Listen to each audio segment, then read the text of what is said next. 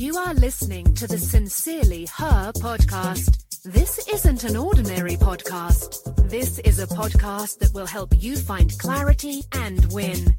You have to finish things. That's what you learn from. You learn by finishing things. The quote I just read is from the best-selling author, Neil Gaiman.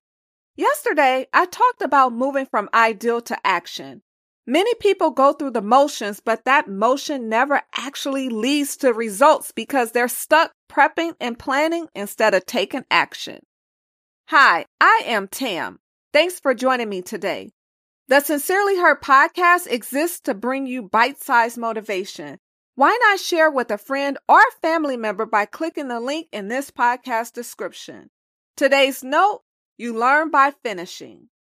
Prepping and planning is necessary.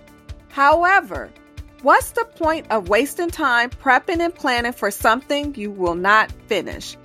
Giving up on what you started is a mistake, and it's one you should avoid at all costs if you don't want to get stuck in the woulda, coulda, shoulda thought process.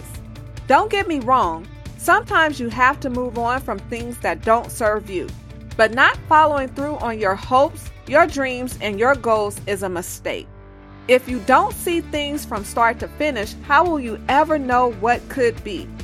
How will you learn what works and what doesn't work? How will you figure out what you need to improve on? How will you build the confidence to do something bigger and better? You learn what works by finishing. You improve by finishing. You build confidence by finishing. You learn by finishing. Thanks so much for listening to the Sincerely Her podcast. Remember, be you, trust yourself, be happy, travel, be authentic, have confidence, and never give up.